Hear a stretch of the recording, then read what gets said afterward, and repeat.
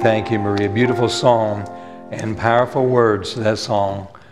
And I don't know if you often pay real close attention to the words. We put them up there for that reason, so that you kind of meditate on what's being said and sung. And his condescension brought our redemption. There's just a lot of thought. He came to woo us and to win us to him. And what a powerful, powerful song. Let's take our Bibles tonight, please, and turn to Acts chapter 22. We're in a series tonight, Acts, God's book on revival. We'll not be talking that much about revival tonight as we work our way through a couple of difficult chapters in Acts chapter 22, chapter 21, chapter 22, really chapter 23 as well. Paul has got himself in a lot of trouble. While you're turning there, let me just mention where we're going. We're going to continue in Acts until we complete it. It'll be a few more weeks, take us into, or really maybe get done before the Thanksgiving time. And we get into our Christmas season. Can you believe that Christmas is coming and the goose is getting fat? That's hard to believe, but it's the most wonderful time of the year. And so what I'm going to try to do is, if you want to make a note of this, we think school, we know school's going to take back up, but we think everybody's going to be back in for a while. And so August 15th on that Sunday, we'll start a new series on Sunday morning from the book of 1 John. I'll give you the title of that. I may preach a message prior to that so you kind of understand why we're going in that direction. And 1 John, a wonderful book, a powerful book written to God's people. And then in Sunday school, if you're in my class, I'll start a series in the book of Job. And we'll not cover every chapter in Job. We'll be there forever, but especially the first part of it, the last part of it, a few parts in the middle there. And looking forward to that as we learn about God and how God interacts with man. It's a great book on suffering and the purpose of all of that. And so learning about God. And it's amazing how little people know about God. And they've been saved for many, many years. Yet God gave us the book of Job to teach us how he works. And so I'm so thankful for that. A lot of things, God gets blamed for a lot of things that he didn't do. He just lifted the hedge and expected his people to do right and respond right. And the devil comes in and steals joy. And then I'm looking forward to this one. You may not be, but I am, and that is a study of the book of 1 Corinthians on Wednesday night. We'll start that on Wednesday night, the 18th. I'll give you some titles coming up, but I'm telling you that so that everybody gather back in and no one ever misses until we're done with those. Now, typically what happens is all of our families that have children, they take off in the summertime and go on vacation, and then they all get back in because school and sports holds them in here. And then all of our older folks, our seasoned folks, they take off for the mountains. And so you're allowed to do that. We're just teasing. Let's stand together, please, reading God's Word. Acts chapter 22. As I mentioned the last time we left the apostle, he had got back to Jerusalem. He's in a whole lot of trouble now. And we're going to actually read just an excerpt of this. He is witnessing now in front of the Jews and there in the city that literally hated him. It's funny how the church was apprehensive about him, the Christians, the born-again Christians. They were apprehensive about him coming there, but they made up in chapter 21 pretty good. They received gladly Paul back in.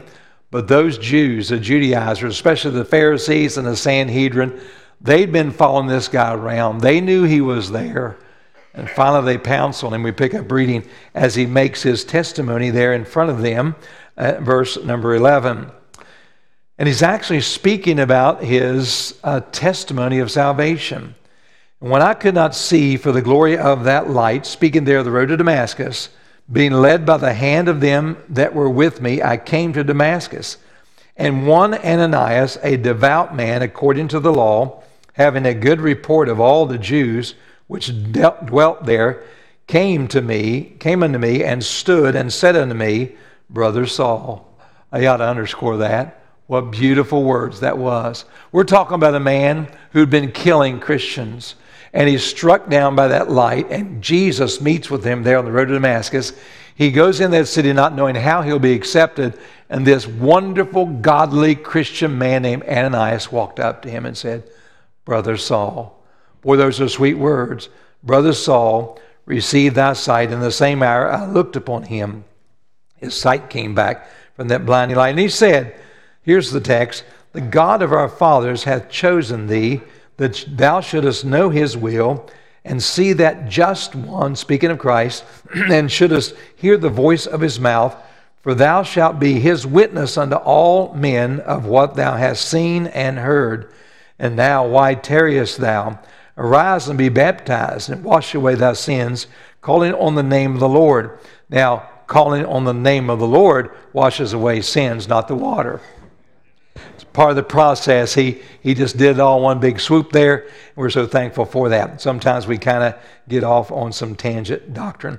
I'll draw your attention to the statement he makes there to that crowd of people that wanted to kill him.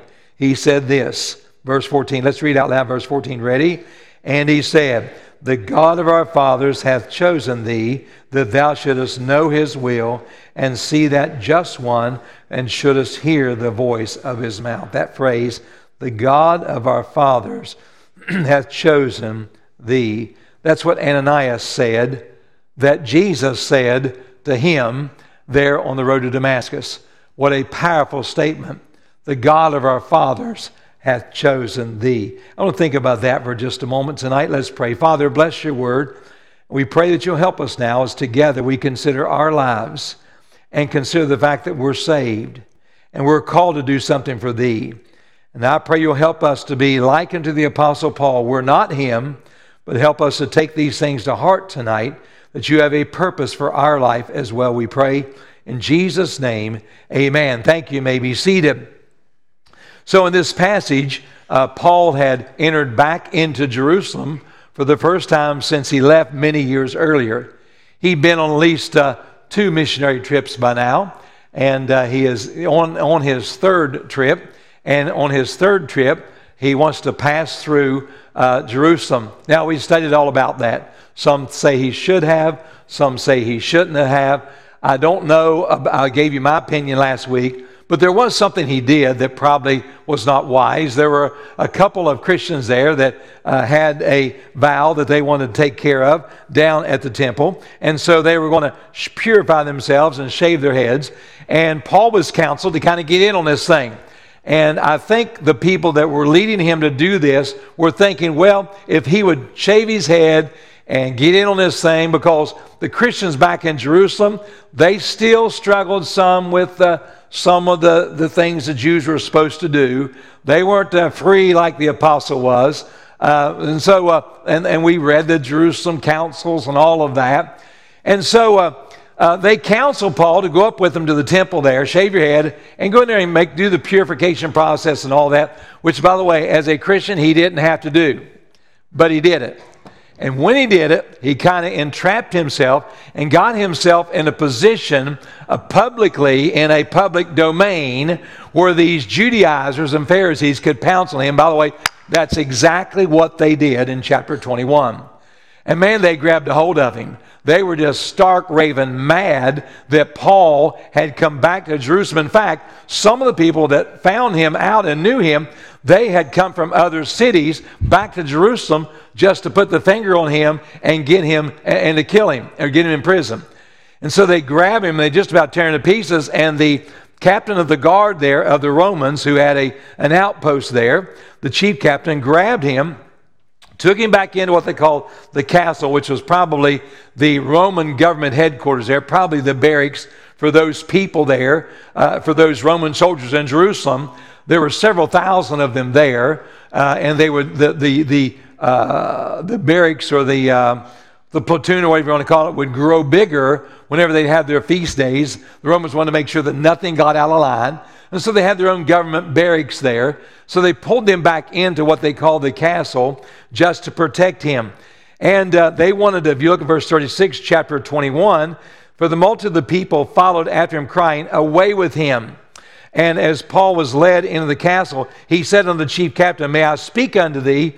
Who said, canst thou speak Greek? And so this Roman soldier kind of taken back. I thought you was a Jew and you speak Greek. He spoke both. And we're going to see in just a moment why he did that, born in Tarsus of Sicily.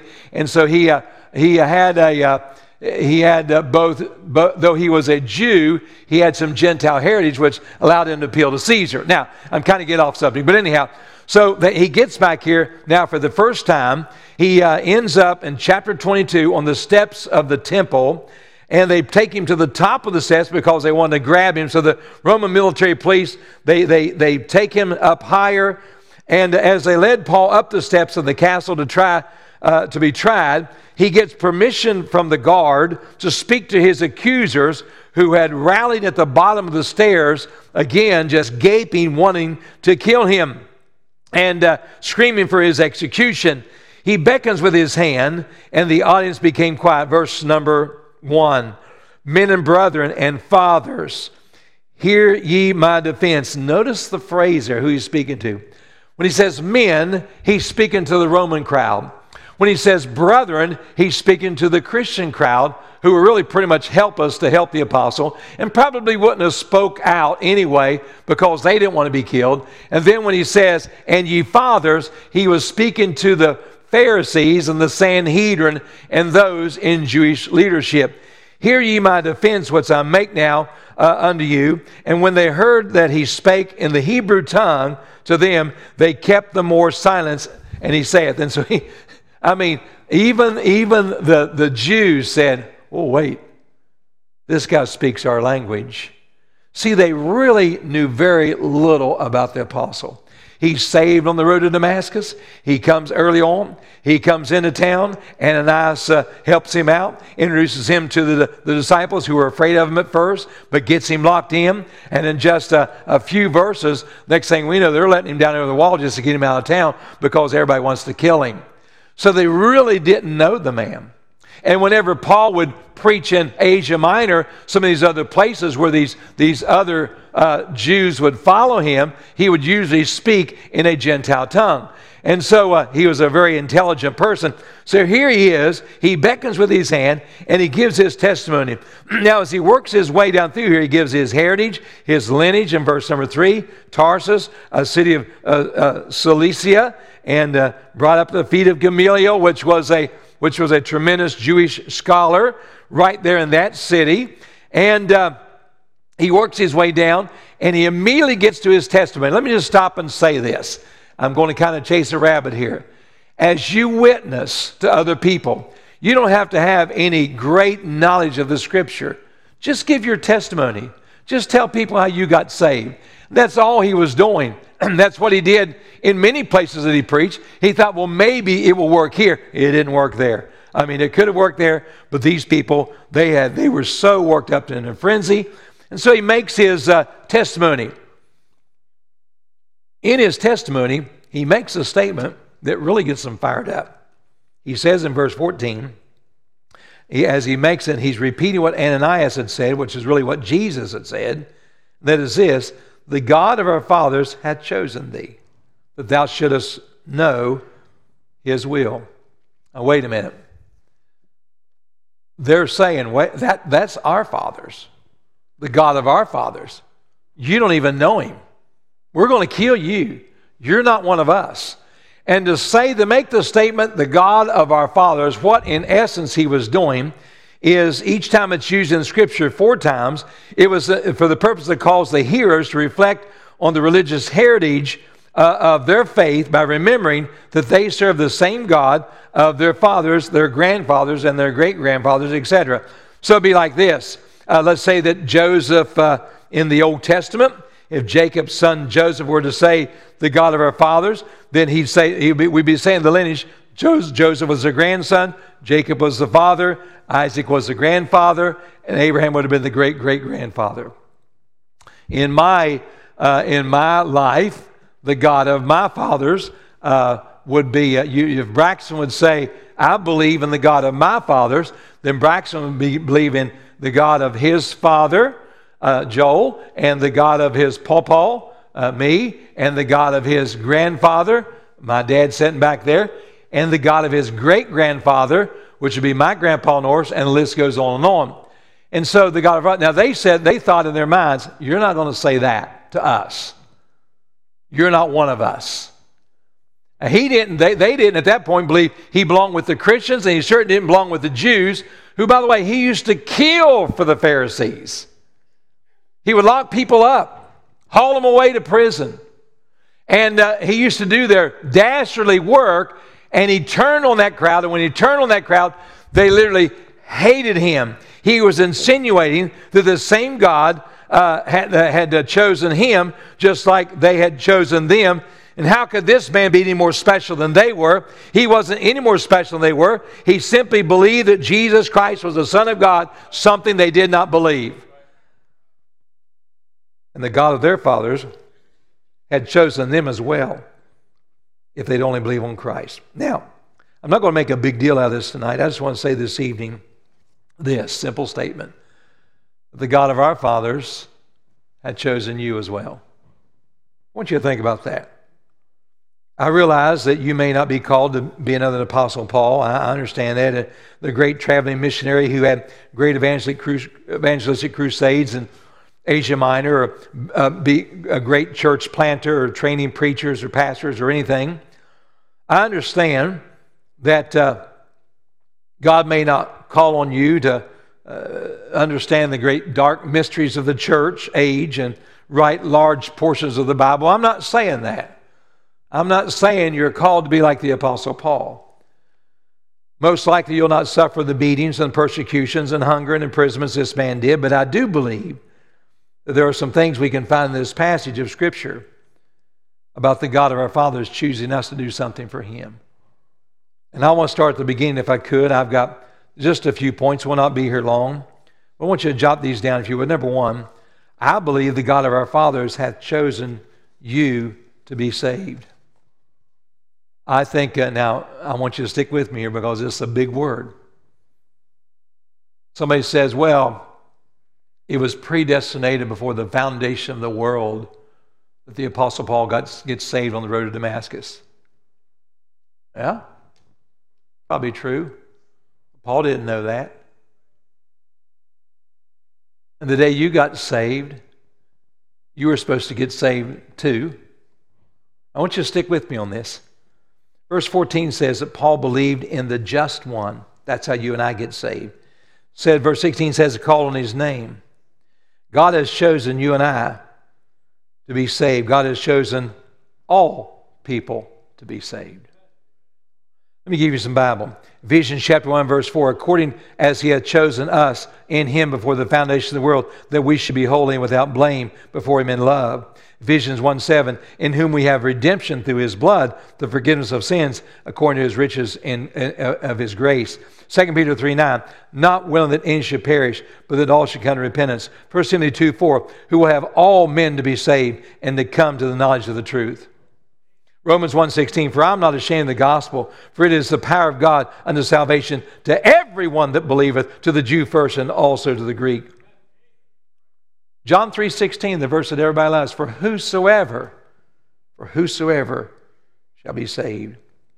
Let me ask you a question. If God wants you to be saved, and you can be saved, then why aren't you? We're going to blame that on God? It's not His fault.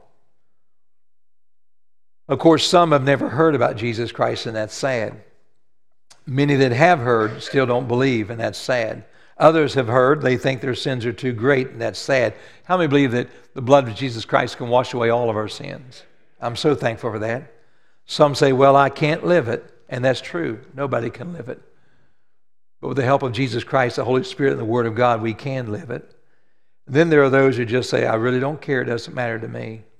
But may I kindly say to you tonight, it matters little what you and I think about God has chosen people, because God has chosen all men to be saved, and there is not a human being on the face of this earth that has a good enough excuse not to be saved, apart from the fact that you and I need to go in places that have never heard.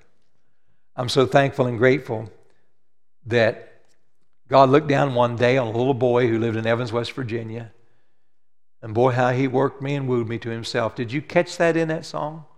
Jesus came down, condensation from our redemption. He wooed me to win me.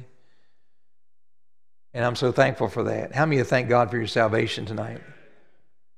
have you made the God of your fathers your God, the just one. Now let me ask you, I know my crowd, I know this is a Sunday night crowd, and I know that a large majority of you are born again, but I'm going to ask you tonight, if Jesus Christ would come back right now, are you ready to meet him? If you would breathe your last breath right now, are you sure you go to heaven? Not based on your works, but based on what you've done with Jesus Christ and the gospel. Number 2, write this down. The God of our fathers has chosen you to be baptized. How about that? I like that right there. Verse 16 just kind of goes hand in hand. The first step of obedience for everyone that trusts Christ as Savior is to be baptized. In Acts chapter 2, we have the great story of the revival there at Pentecost. And then that great revival, 3,000 people get saved. And the way I've got this calculated, every one of those folks that believe were baptized, and every one of those folks were baptized on that day. You've heard me say this before. The most that I have ever baptized in one day was 62 people. That was in Thailand, and Brother Horn helped me with that. We kind of took turns. And probably the most I've ever baptized here was maybe 7 or 8 at one time.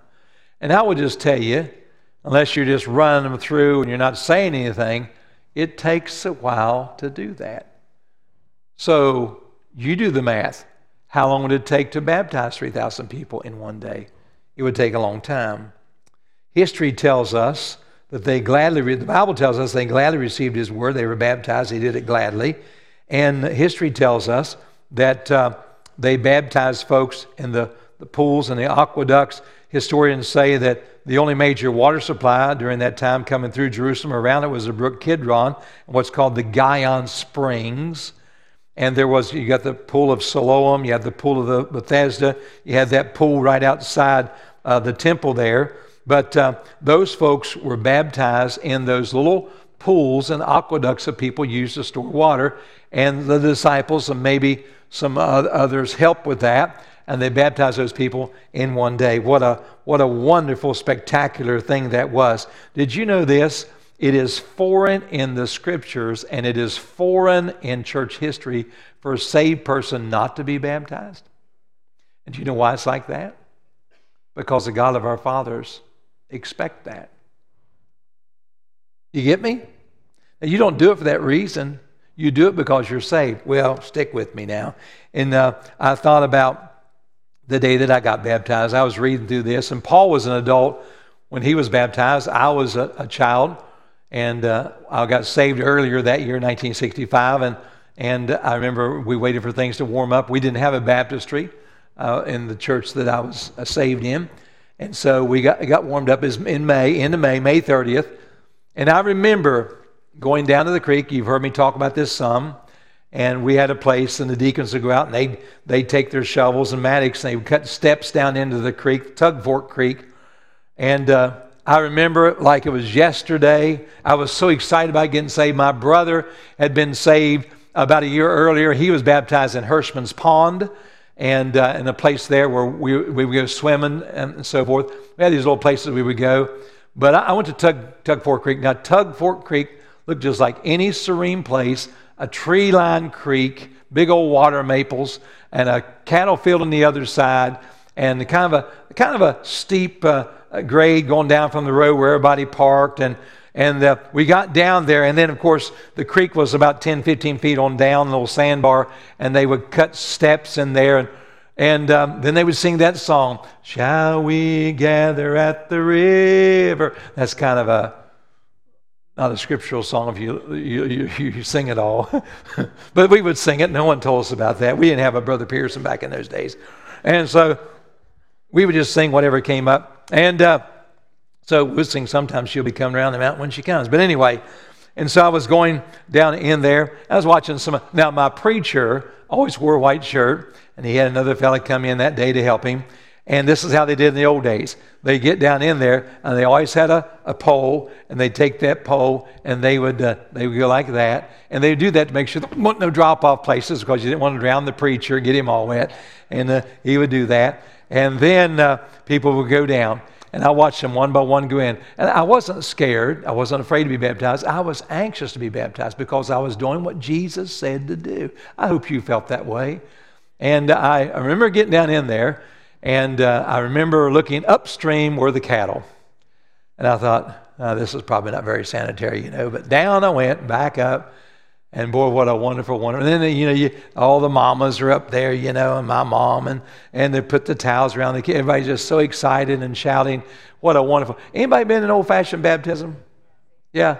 Y'all remember those things? And so I just want you to know that it's a special thing. And it should mean something special to you. How many thank God the day you got saved? And how many thank God remember the days you got baptized? You went down for the Lord, and you wanted to follow Him and obey Him and what He commanded. So I remember as a young boy that I come up out of there, and I had done what the Lord had commanded me. I remember my mom telling me, Michael, God was pleased about that. Now watch this. When we talk about the God of our fathers, let me tell you this. My dad was baptized. My grandpa was baptized. My great-grandpa was baptized.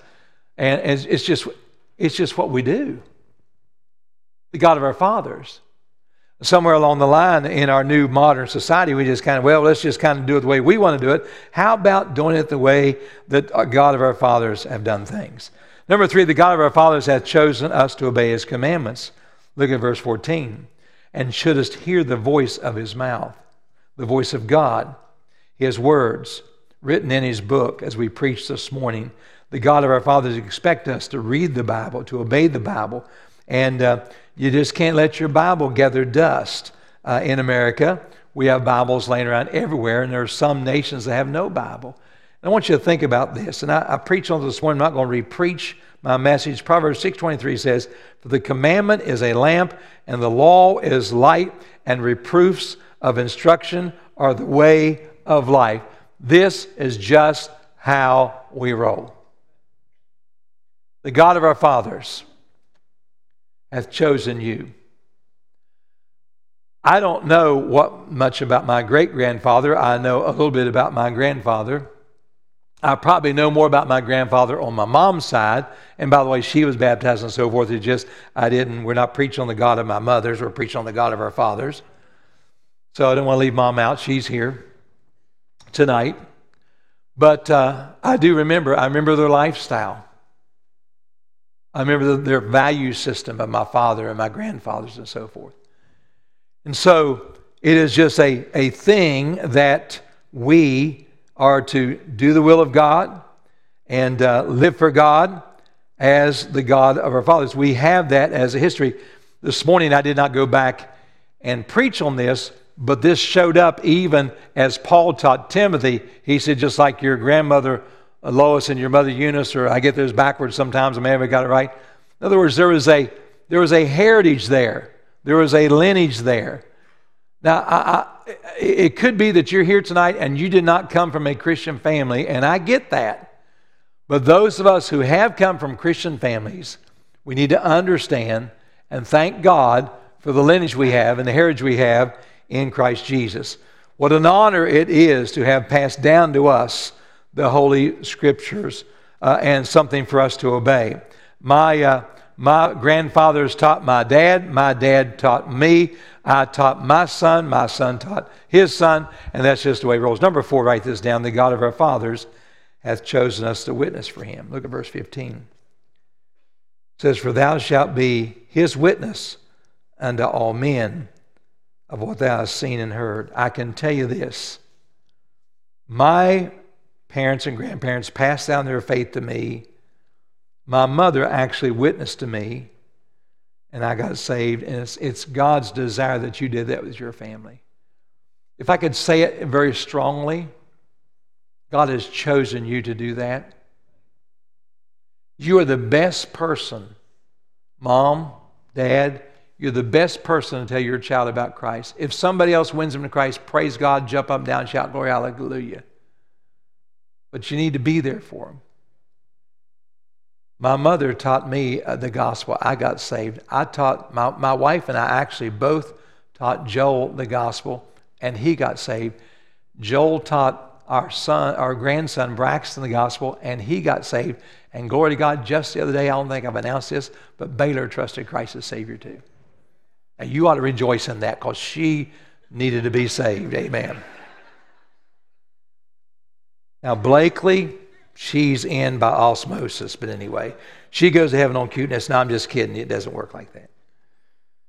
John 15:16. You have not chosen me, but I've chosen you and ordained you that you should go and bring forth fruit and that your fruit should remain. 2 Corinthians 5:18. And all things are of God, who hath reconciled us to himself by Jesus Christ, and hath given us the ministry of reconciliation. Now then, we are ambassadors for Christ. Matthew 28:19 through 20 is the Great Commission. Go ye therefore and teach all nations. Honestly, you and I are the ones that God wants to use to tell others about Christ. God has chosen us to do that. Dr. Curtis Hudson said this years ago. I never forgot it. He used to say this: if you would put all the unsaved people in the world into a single line, they would circle the globe 20 times, and the line would grow 20 miles each day. I dare say that it's much greater than that today. Dr. John R. Rice would say this, that a soul winner is simply one beggar telling another beggar where to find bread. Dr. George Truett said this, quote, bringing one soul to Christ is the highest achievement possible in human life. Sadly, 95% of Christians never lead anybody to Christ. They live their entire life and never lead anybody to Christ. Can I get you to be challenged about that? What a message that you and I have been entrusted with, this message of the gospel. Now, what if, and I'm done, what if the Apostle Paul would have gone this far, struck blind the road to Damascus, hear the Lord Jesus Christ himself speak to him, make his decision for Christ, get baptized, hear his instruction for his life from God himself? What if the apostle would have been fickle like some Christians today and said, you know, that's all good, but I need to get back to work. I need to make a living. I can't do this the rest of my life. Or what if he got into it part way, and then pretty much the first or second service he had given out the gospel, they tried to kill him?